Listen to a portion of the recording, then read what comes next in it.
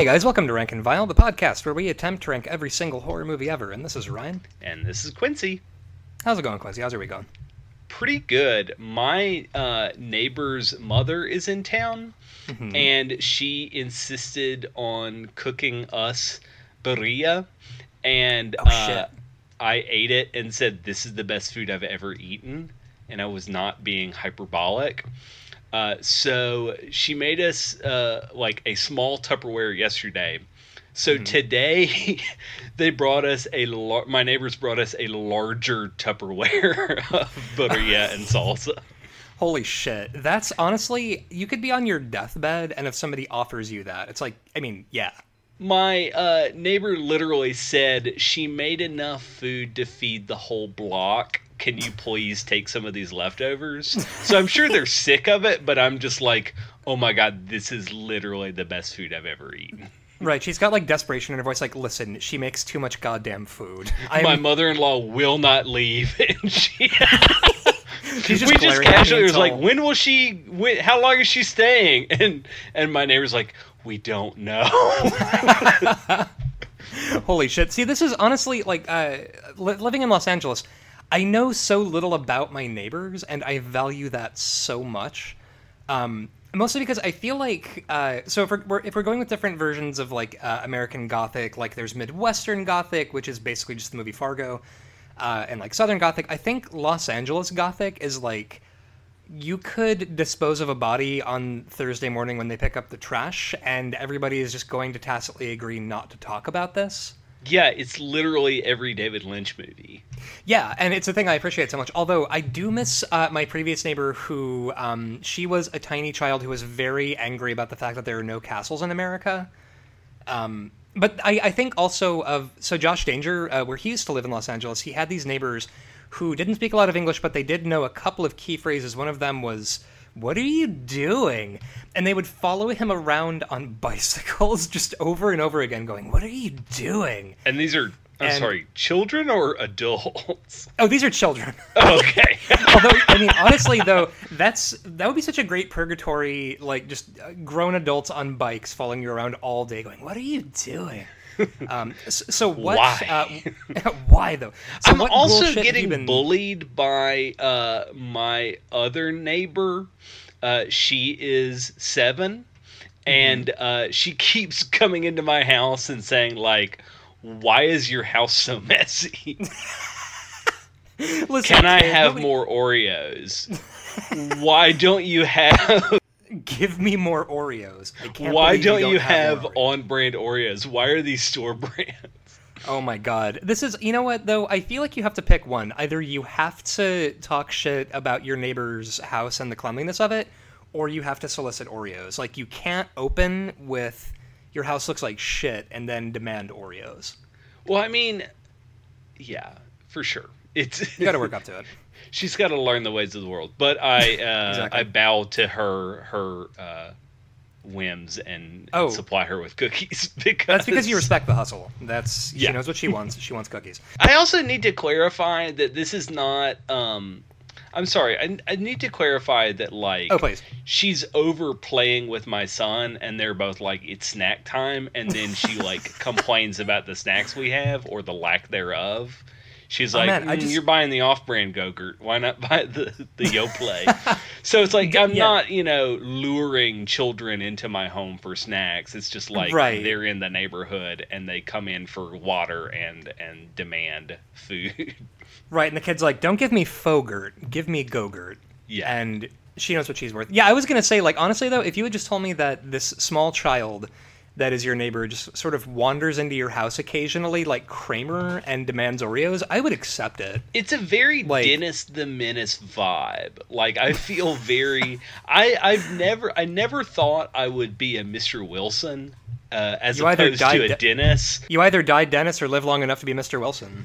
That's, it's waiting for all of us. I myself have, I think, grown sort of crusty. Like, I'm 32, and although children still scare the shit out of me. Like, I live very close to a school, and, like, when I'm walking Tinkerbell, although it was funny, speaking of a goal thing, I did, so I was taking Tinkerbell for a walk a couple of weeks ago, and these two kids were shooting a video, and for some reason had a Bride of Chucky doll of Tiffany, and I was like walking by and I was like, Bride of Chucky, and they're like, yeah, I'm like, nice, and then walked away and was like, great, I had a quick interaction with those kids and they didn't make fun of me for walking like a girl. That's awesome.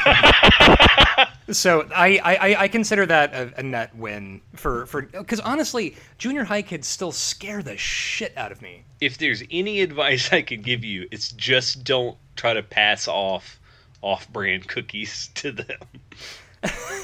Because they'll know that you're trying to pull one over on them. And they won't appreciate it. Here's the thing that really pisses me off. Oreos are literally the knockoff Hydrox cookies.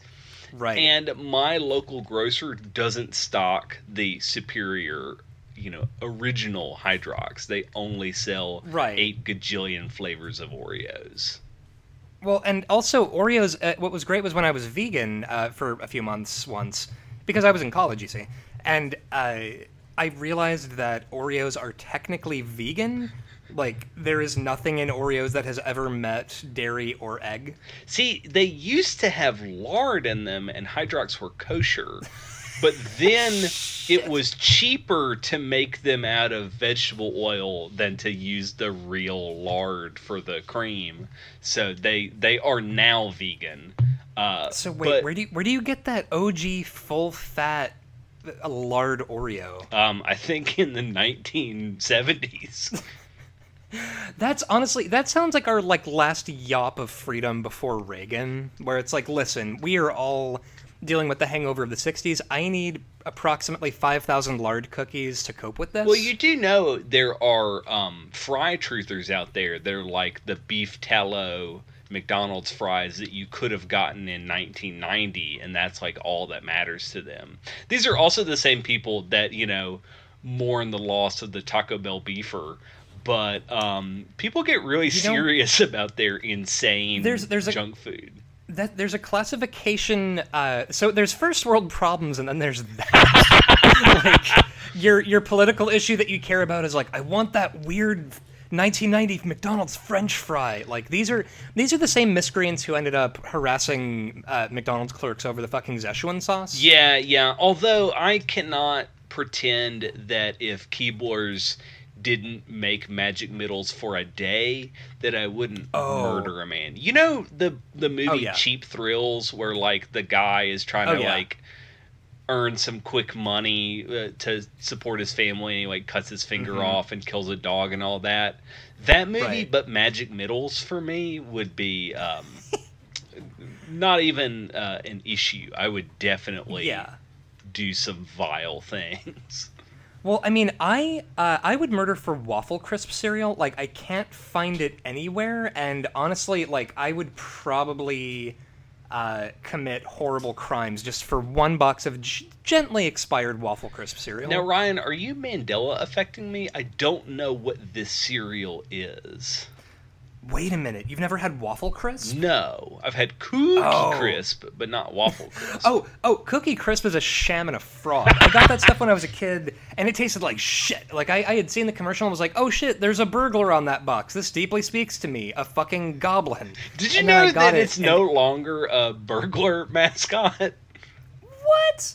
It's a werewolf. It's like a wolf howling at the moon. So it's like the honeycomb werewolf? Well, no, the honeycomb is not a werewolf. He's like a manimal, like a Dr. Moreau manimal. He's just like a super fucked up dude.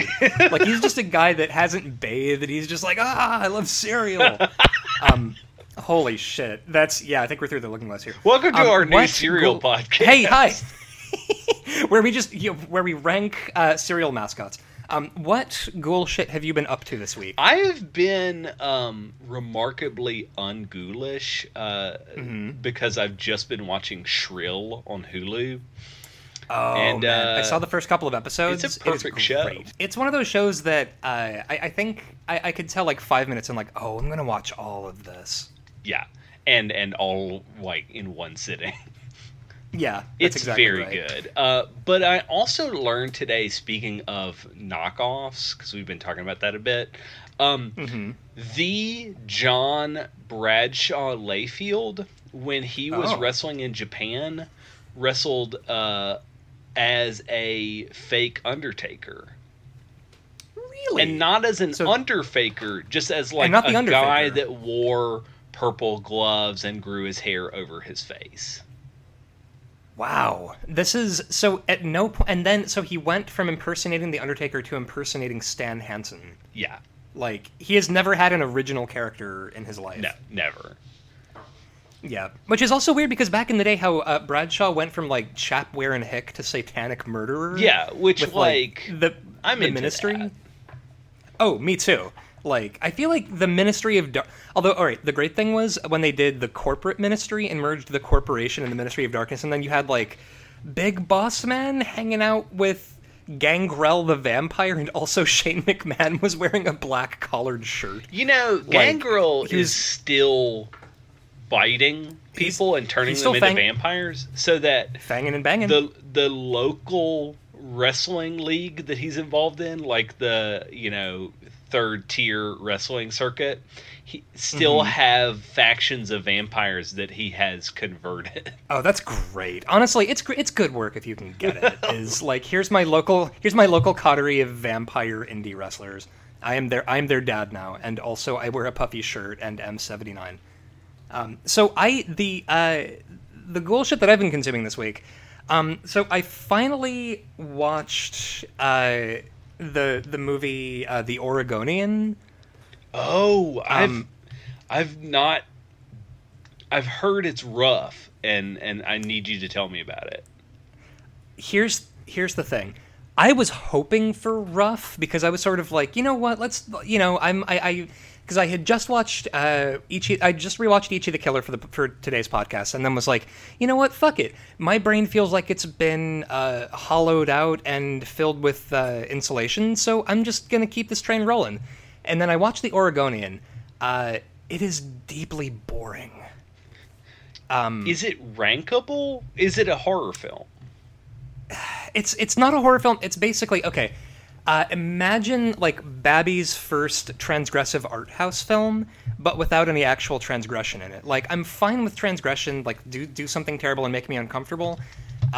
Like most like capital T transgressive movies, I'm a big softie, so there's at least one moment where I'm gonna like, you know, make the noise and lean away from my computer and bite my fist. The Oregonian is so deeply boring. I mean, like, it's surrealist and has no plot, which is perfectly fine because neither does Kuso, and I really like Kuso. I really like surrealism, and The Oregonian is just boring.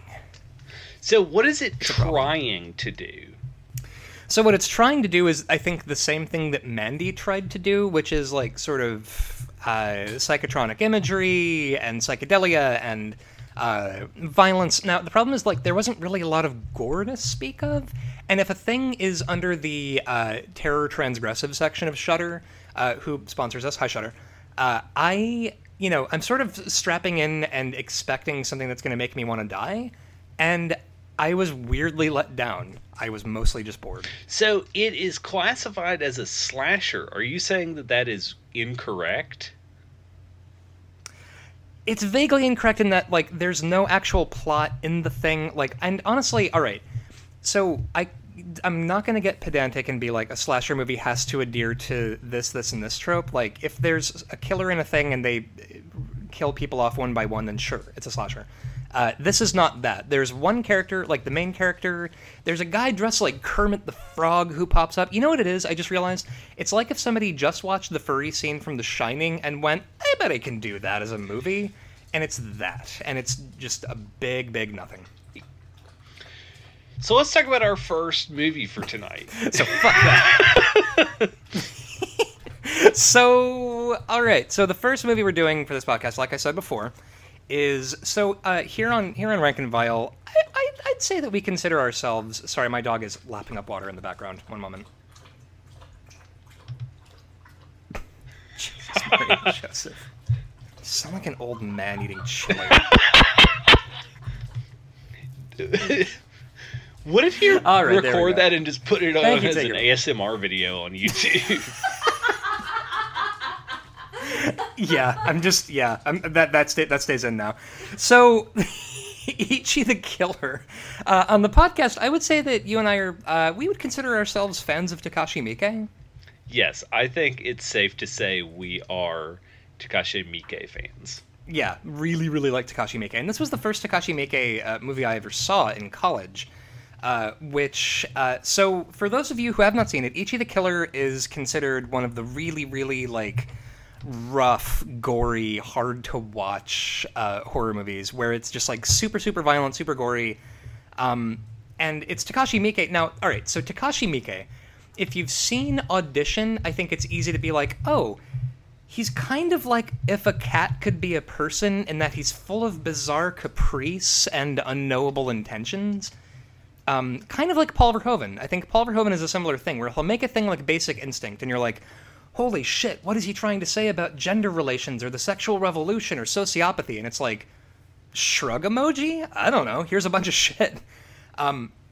And Ichi the Killer, like, so it's adapted from a manga, I believe, right? Yes. And apparently, the guy who did the manga for Ichi the Killer was going to do a full script in manga form, but then he got writer's block and they got another guy to do it. So the movie, all right, so right out of the gate, we're starting out with a brutal sexual assault scene with a child standing on a balcony watching it, and then there's jizz, and then the logo for Ichi the Killer, the movie, rises out of the jizz. Ugh. It's so, like, right from Jump Street. It's like, this is what's happening. It's a movie called Ichi the Killer.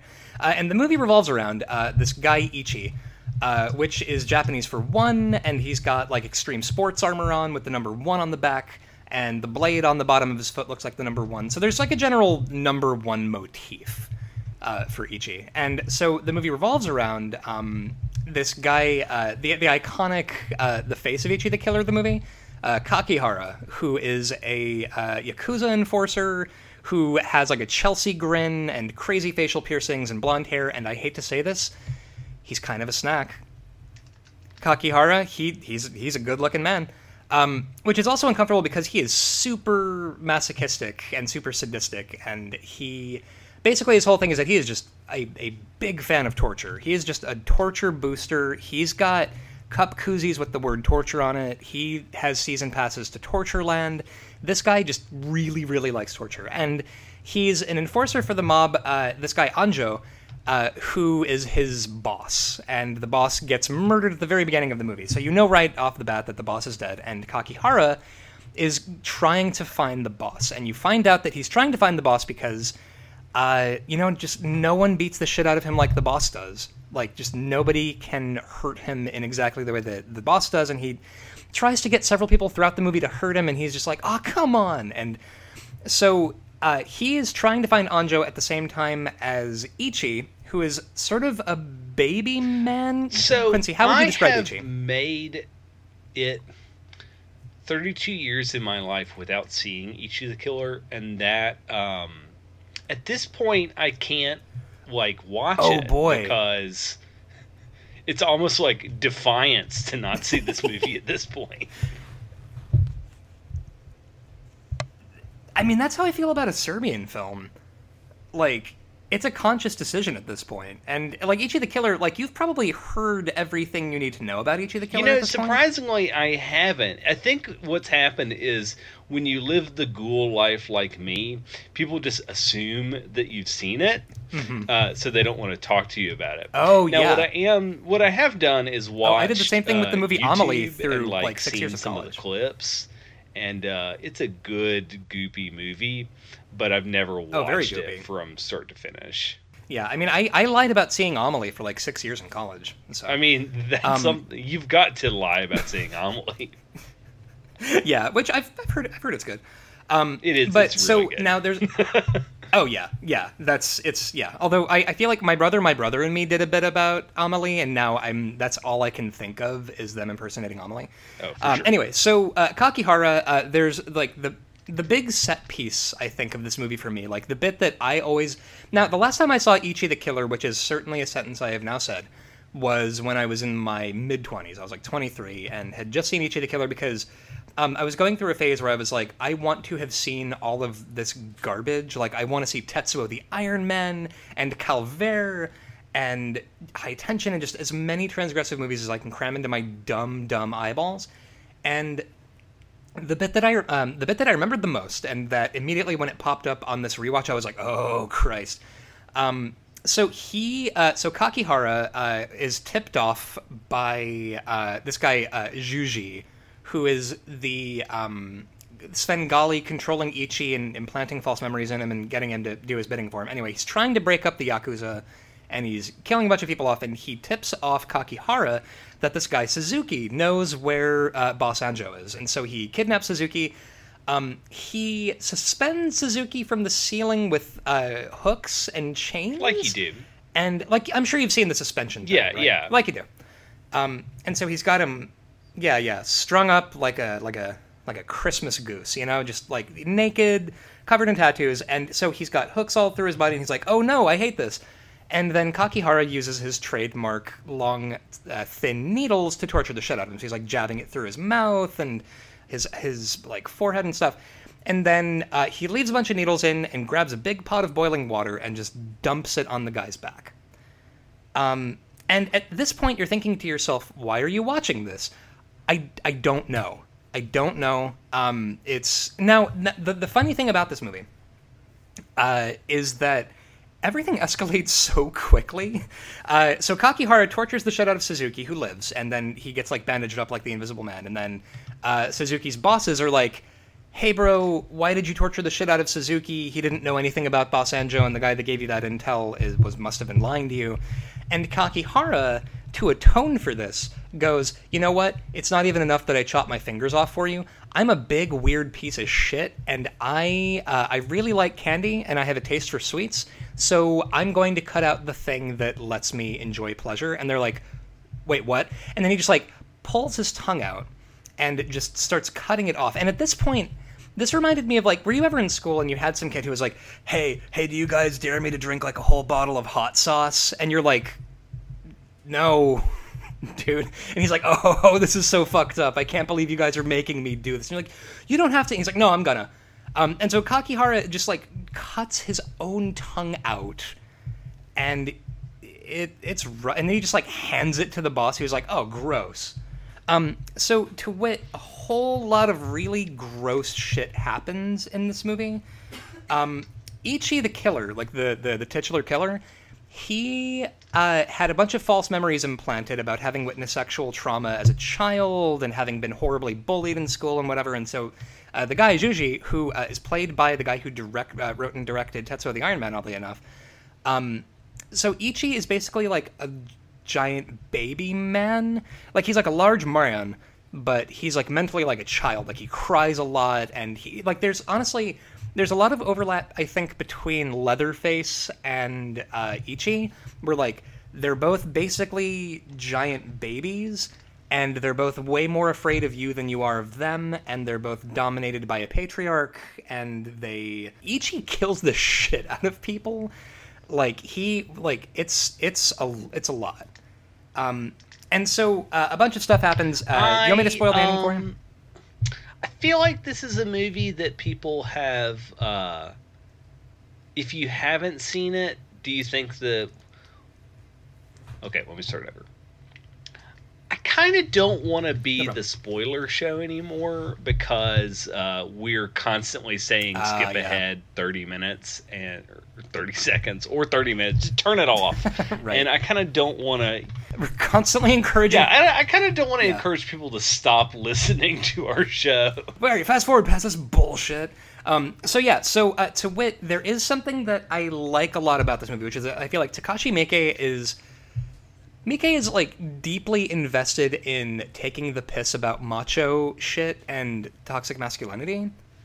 Where you think of Audition, right? And so much of it is clowning on toxic masculinity and about the need, like the desire for men to control women and to be the only thing that they have in their lives. And Ichi the Killer to me is also clowning on that, because Ichi is like the ultimate fulfillment of macho masculinity in those moments, but also he's a terrified child. And all of the violence that happens in this, there's such a difference between the playful violence in this and the serious violence, if that makes sense. Like, you know when this is meant to be funny gore and when it's meant to just be fucking upsetting. And I feel like Takashi Miike is going into some really, really cool shit here, where also, like, every character in this, like, there's people who give pain and people who want to receive pain. And it's like everybody in this movie is trying to outsource the duty of having to get hurt. Like Kakihara, the pierced boy, he wants people to hurt him. He's a masochist, and when he finds out about Ichi, he gets very excited because Ichi kills the shit out of people, and he's just really very good at killing. And I think Kakihara wants to die, or he wants to be tortured, or just something. And he basically, like, goes after Ichi because he wants him to do that. Ichi wants other people to hurt him. Kakihara wanted his boss to hurt. Like, everybody in this, like, it's like everybody wants to be hurt, but everybody wants to put the onus of having to hurt onto other people. I don't know.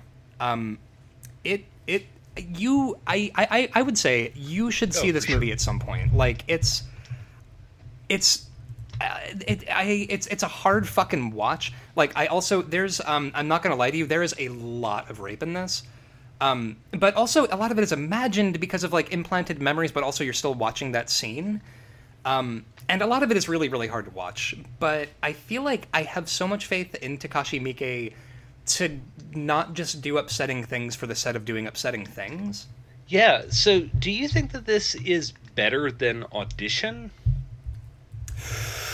I don't think this is better than Audition, and I think the reason that I don't think this is better than Audition is because I did not really laugh at any point during this, and Audition, I think that there are several moments in that are just legitimately really, really funny, and I think Takashi Miike's voice is a lot stronger in Audition, and he has a clearer sense of what he's trying to accomplish with the violence. So I'm going to throw out a suggestion, and I want you to tell me if this is accurate. Okay. Can Audition rightfully go over some of the practical horror effects of, say, Cat in the Brain and Don't Torture a Duckling? I'm not saying quality of film, I'm saying quality of effects. Right, and obviously because Ichi the Killer is a fucking special effects demo reel. But it's mostly CGI, is it not? It is mostly CGI, and I think that that's also intentional because it's meant to be a manga. Like, it's meant to look unreal in a way that sort of...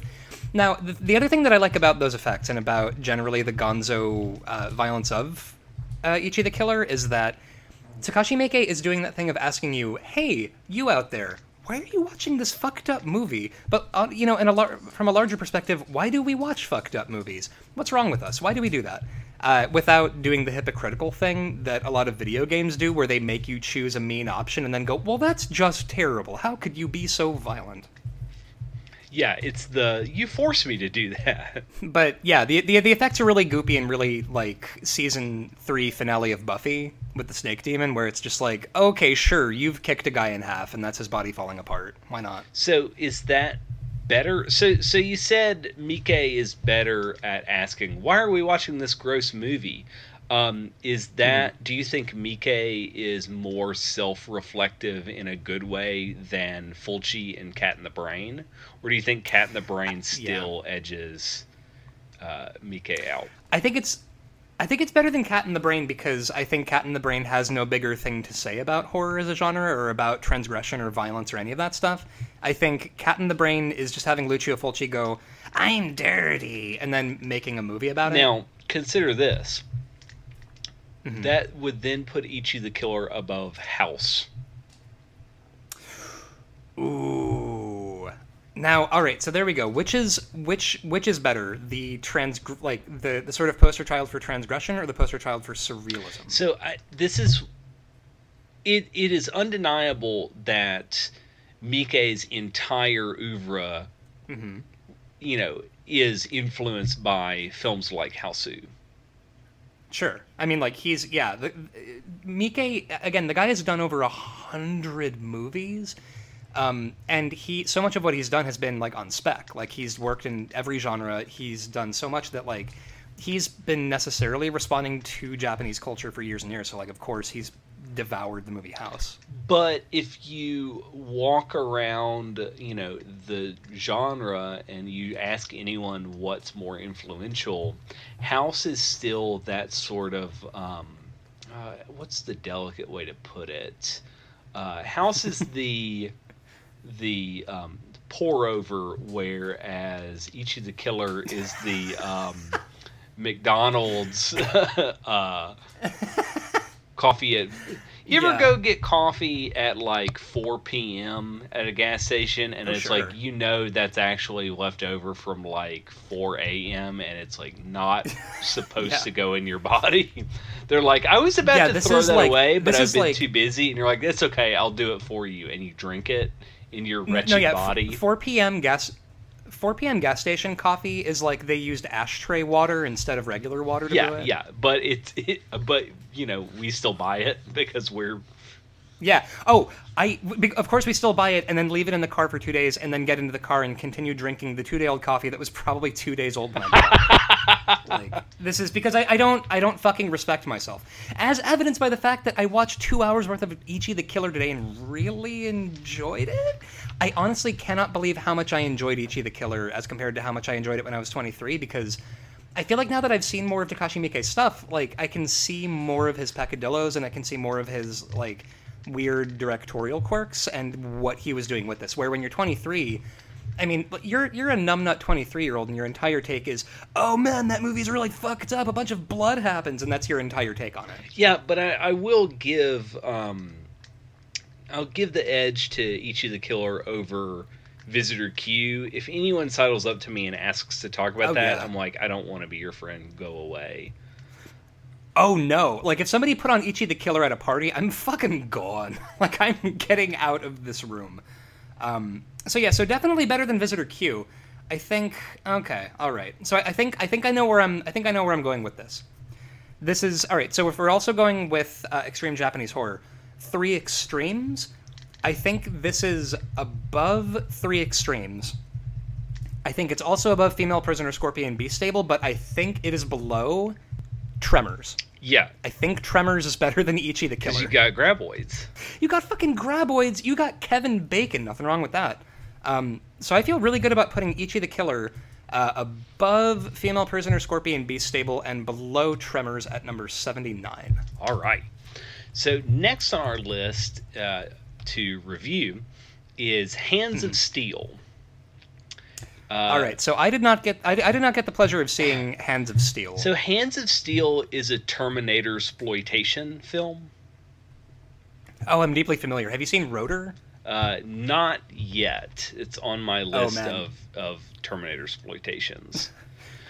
They did Rotor on MST3, Rift Tracks, and it's basically What If Terminator but in Texas and shitty. So Hands of Steel is What If Terminator, but Terminator decides that he doesn't want to be bad, he wants to be good, and then it turns into Over the Top because he falls into a arm wrestling league. Wait a minute, he joins an arm wrestling league? Basically, he's a assassin robot, and he botches the assassination, so he runs into hiding so he doesn't get turned off. And he falls in love with the owner of this gas station / bar that is filled with the bikers from Pee-wee's Big Adventure. And instead of like actually beating him up or murdering him, they're like, I tell you what, kid, if you can beat me in arm wrestling, then we'll let you be part of our crew. And because he's a robot, he wins. And there is a scene where they take rattlesnakes and put them in boxes, and there are handcuffs on either side of the table, and the loser's hand gets snapped up a la like weird bear trap contraction, and then the snake comes out and bites the hand. Holy shit. But spoiler Okay. alert, because this is a robot with a heart of gold, he karate chops the snake in half before it bites his opponent, which shows that not only is he a good arm wrestler, but he has a heart of, he has a hero's metal. Right, he might He's have a metal a hero with metal. Right, his chassis might be metal, but his heart is also metal, but technically gold. So it's better. Yeah. Also, the Holy score shit. is made by Claudio Simonetti of Goblin. Oh shit! This is by one of the guys from Goblin. Yeah, so it Wow. rules on multiple levels. Oh my god! So wait a minute. So do you think that we can blame James Cameron for the entire subgenre of Terminator exploitation? No, well, yes, because I was going to say no, because there's some Universal Soldier and Cyborg, but I think those are also directly related to Yeah. Terminator.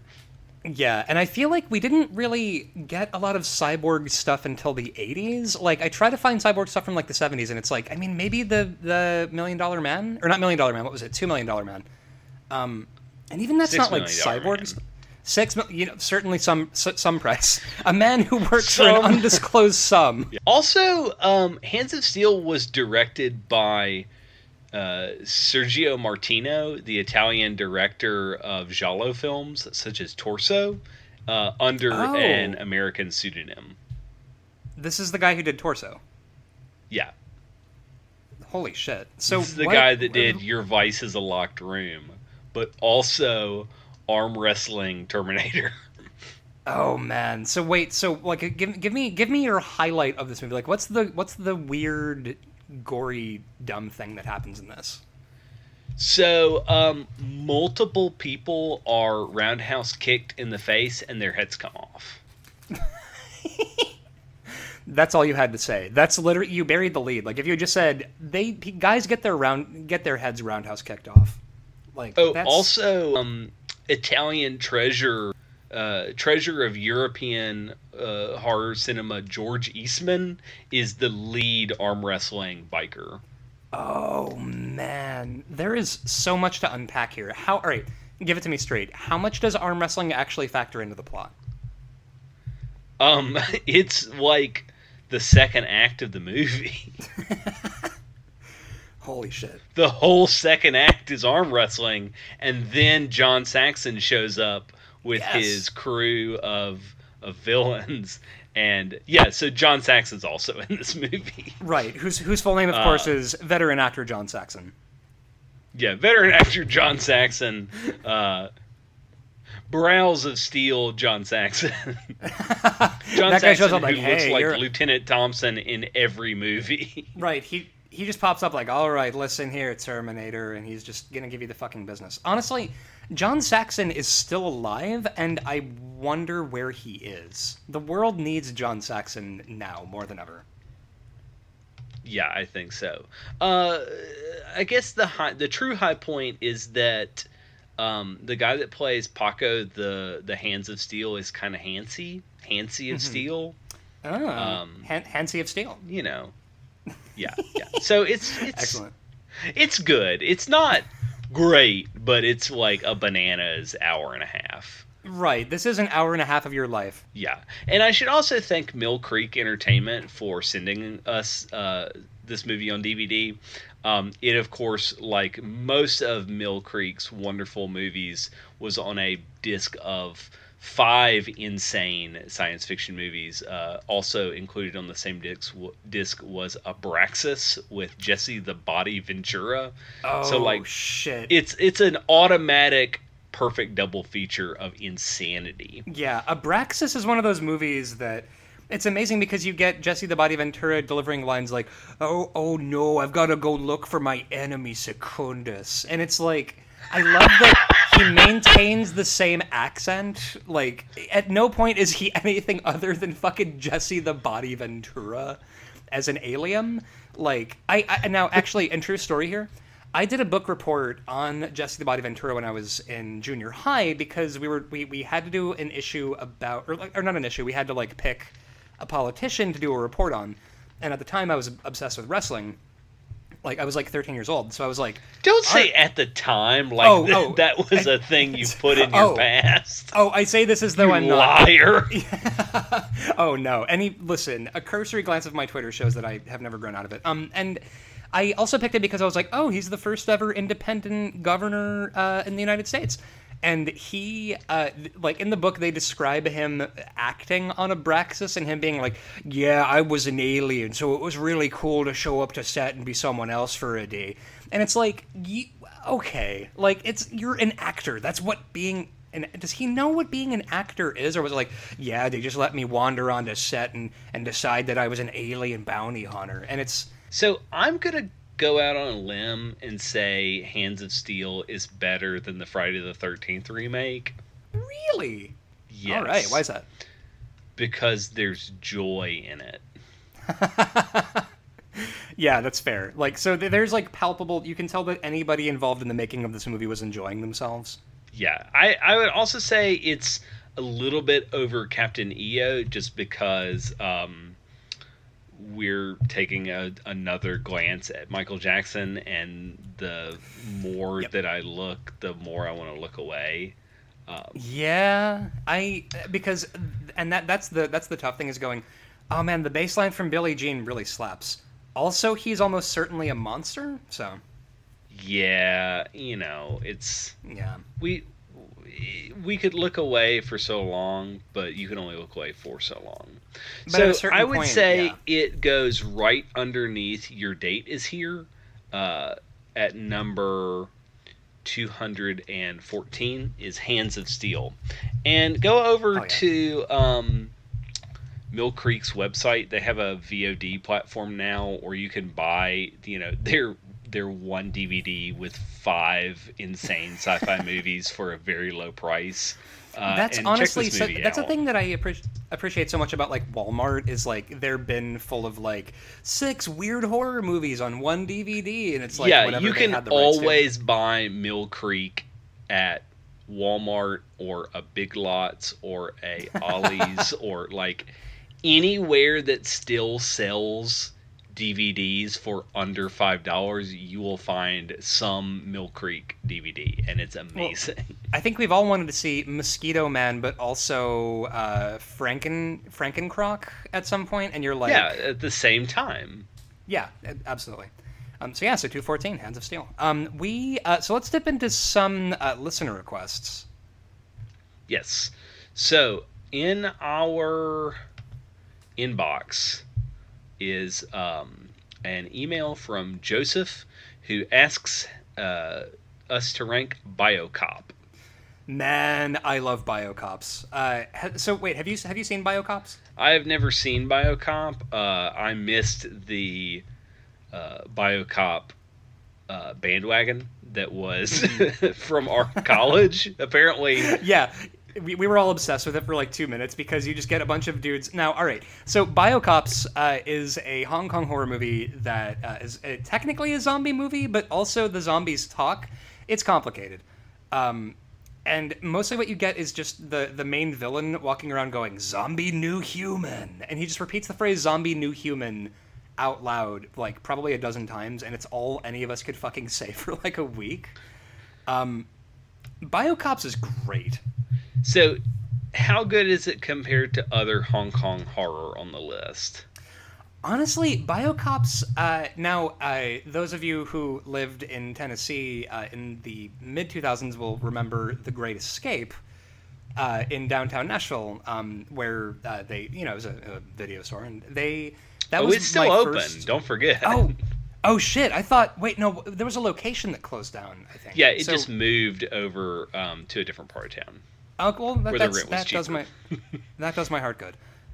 That was actually my introduction to Hong Kong horror. Like I saw BioCops before I knew that Hong Kong horror was like its own specific genre, distinct in Asian horror. And it's honestly, I've rewatched it a bunch of times because I have it on a really jank DVD that skips. And it is just fucking outstanding. So, do you want to put it above or below The Incredible Melting Man? Ooh, I think I'm putting that above The Incredible Melting Man. However, I also think it's better than Urban Legend. What about Body Melt? Ooh, okay. So if we're going with like weird 90s body horror, I feel like, all right, it's definitely better than The Fog. I don't think it's better than Body Melt. Okay, so then that makes it number 243. Now, Joseph also wants us to rank the sequel Biozombies. Have you seen it? I haven't seen it. Neither did I. Sorry, Joseph. He also wants us to rank Chinese Ghost Story trilogy. I have not seen any of those. I have also never seen any Chinese Ghost Story trilogy. Also, Encounters of the Spooky Kind. Love the name, have not seen it. Yeah, sorry, bud. Troublesome Night. Haven't seen that either. And the live-action Wicked City. I've seen the anime, but I've not seen that one. So, sorry, Joe. I've also seen the anime. Send us some more, and we'll try to get to them. He also said there's a lot of erotic ghost story movies, but I'm not going to Google what that means. Thanks, bud. Send us more, Joe, and we'll try to get some more of your requests, since we could only rank one of them. I mean, in fairness, my Google search history is just erotic ghosts over and over again, with like increasing degrees of frustration in all caps because they won't give me the erotic ghosts. Give me the erotic ghosts. Also, I love that both of us were like, well, I've seen the anime of Wicked City, but I haven't seen. Not even like I don't know what you're talking about. You're like, excuse me, I've only seen the anime. So that's Thank you for those requests. We will. I feel like we're expanding our horizons here on Rank and Vile. I feel like we can watch some new things we haven't seen yet. Yeah. Okay. So Duncan wants us to rank the Curlian Frequency on Netflix.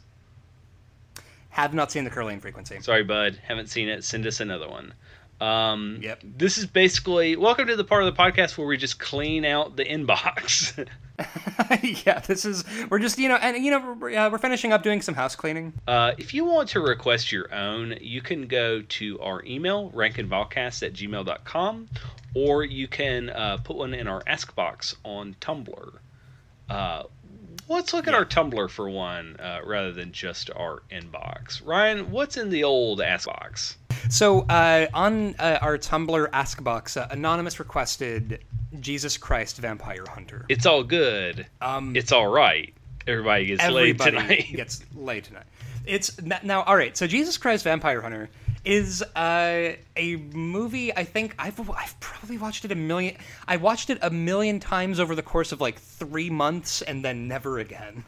Yeah, this movie exposed me to El Santo. Yes. So this movie, as you might guess, is about the biblical Jesus Christ who returns to kill vampires. Yeah. Lesbian vampires. Yeah.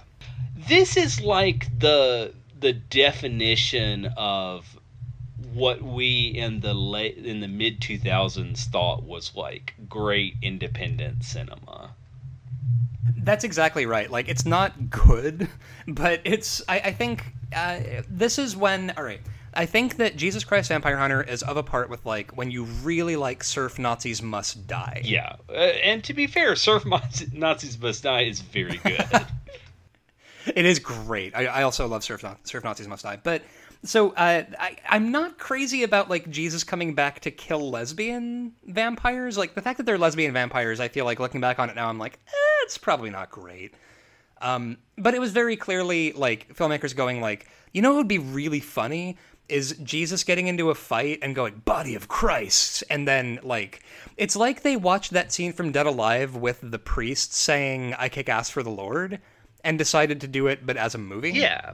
So what has a longer shelf life, the Toxic Avenger or Jesus Christ Vampire Hunter?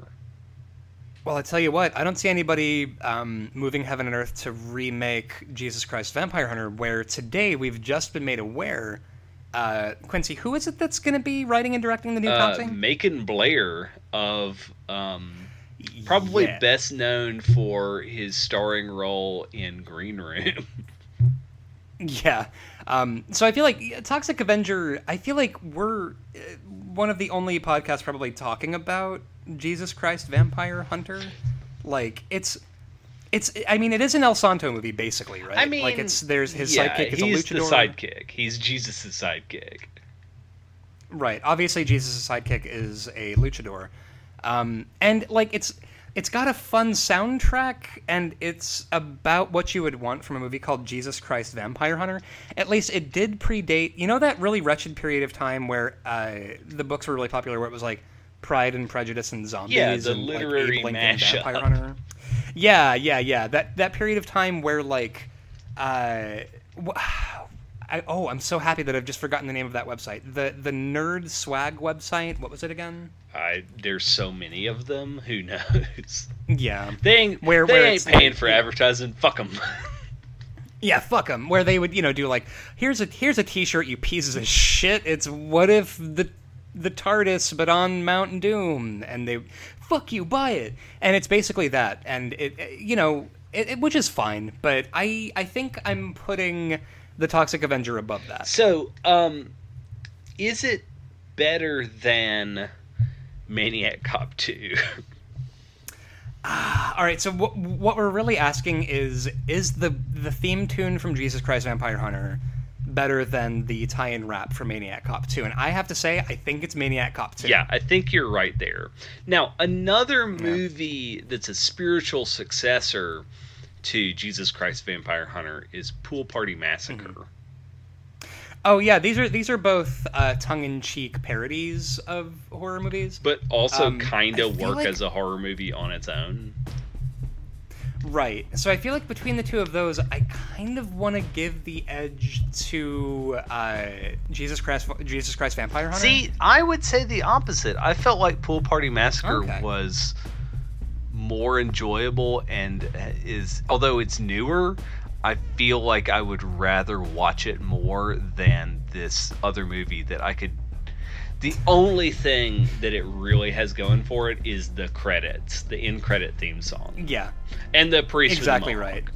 Yeah, also a priest with a mohawk, which is always important. Like, he died because he didn't believe in the power of punk rock.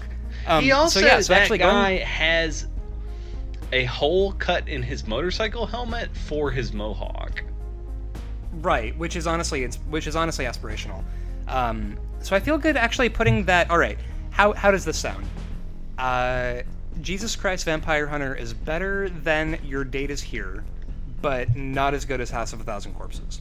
I would say you're in the right neighborhood. I'd say it's not as good as Your Date Is Here, but better than Hands of Steel. So yeah, I feel pretty good about that. So coming in at our new number 214, above Hands of Steel, which apparently is What If Terminator but arm wrestling, and below Your Date Is Here is Jesus Christ Vampire Hunter. And thank you for that request. If you have a request that you'd like us to dig into, you're going to want to send that either to our email address at rankandvilecast@gmail.com or in our Ask box on Tumblr at Just Rank and Vile. Quincy, where else are we online? We are on Instagram at Just Rank and Vile. We are on Twitter at Rank and Vile Cast. We are on YouTube at Rank and Vile Cast. We are on Letterboxd at Rank and Vile. We're on Spotify now, but we're not the band that has one single. We're the podcast that's more prolific than that band. So tell them to get off Spotify. Yeah, pick another name. We also, guys, if you like the podcast and you like what we do, actually, my voice is. I'm rapidly losing my voice for some reason, Quincy. Can you encourage our listeners to leave us a 5-star review? If you are into our show, if you could rate us on your app of choice, if you could spread the word with a friend. You know what's really great is make your friends commute to work with you or go on a long road trip, but only play episodes of our podcast for them. And maintain eye contact. Eye contact, and if they don't laugh aggressively at them at all the jokes. I do it, and look how many friends I have. You want to show them how they should be responding. I do literally listen to the podcast for quality control purposes, but I've often had people confront me and say, "You're listening to yourself, aren't you?" Yeah, I totally listen to us, mostly because, like, A, I want to find out if I've accidentally done something stupid, and B, because we're funny and I like to listen. So it's Yeah, that's pretty much it. But aside from that, that is about all I got. You got anything else? That's it. Stay spooky, y'all. Later, folks.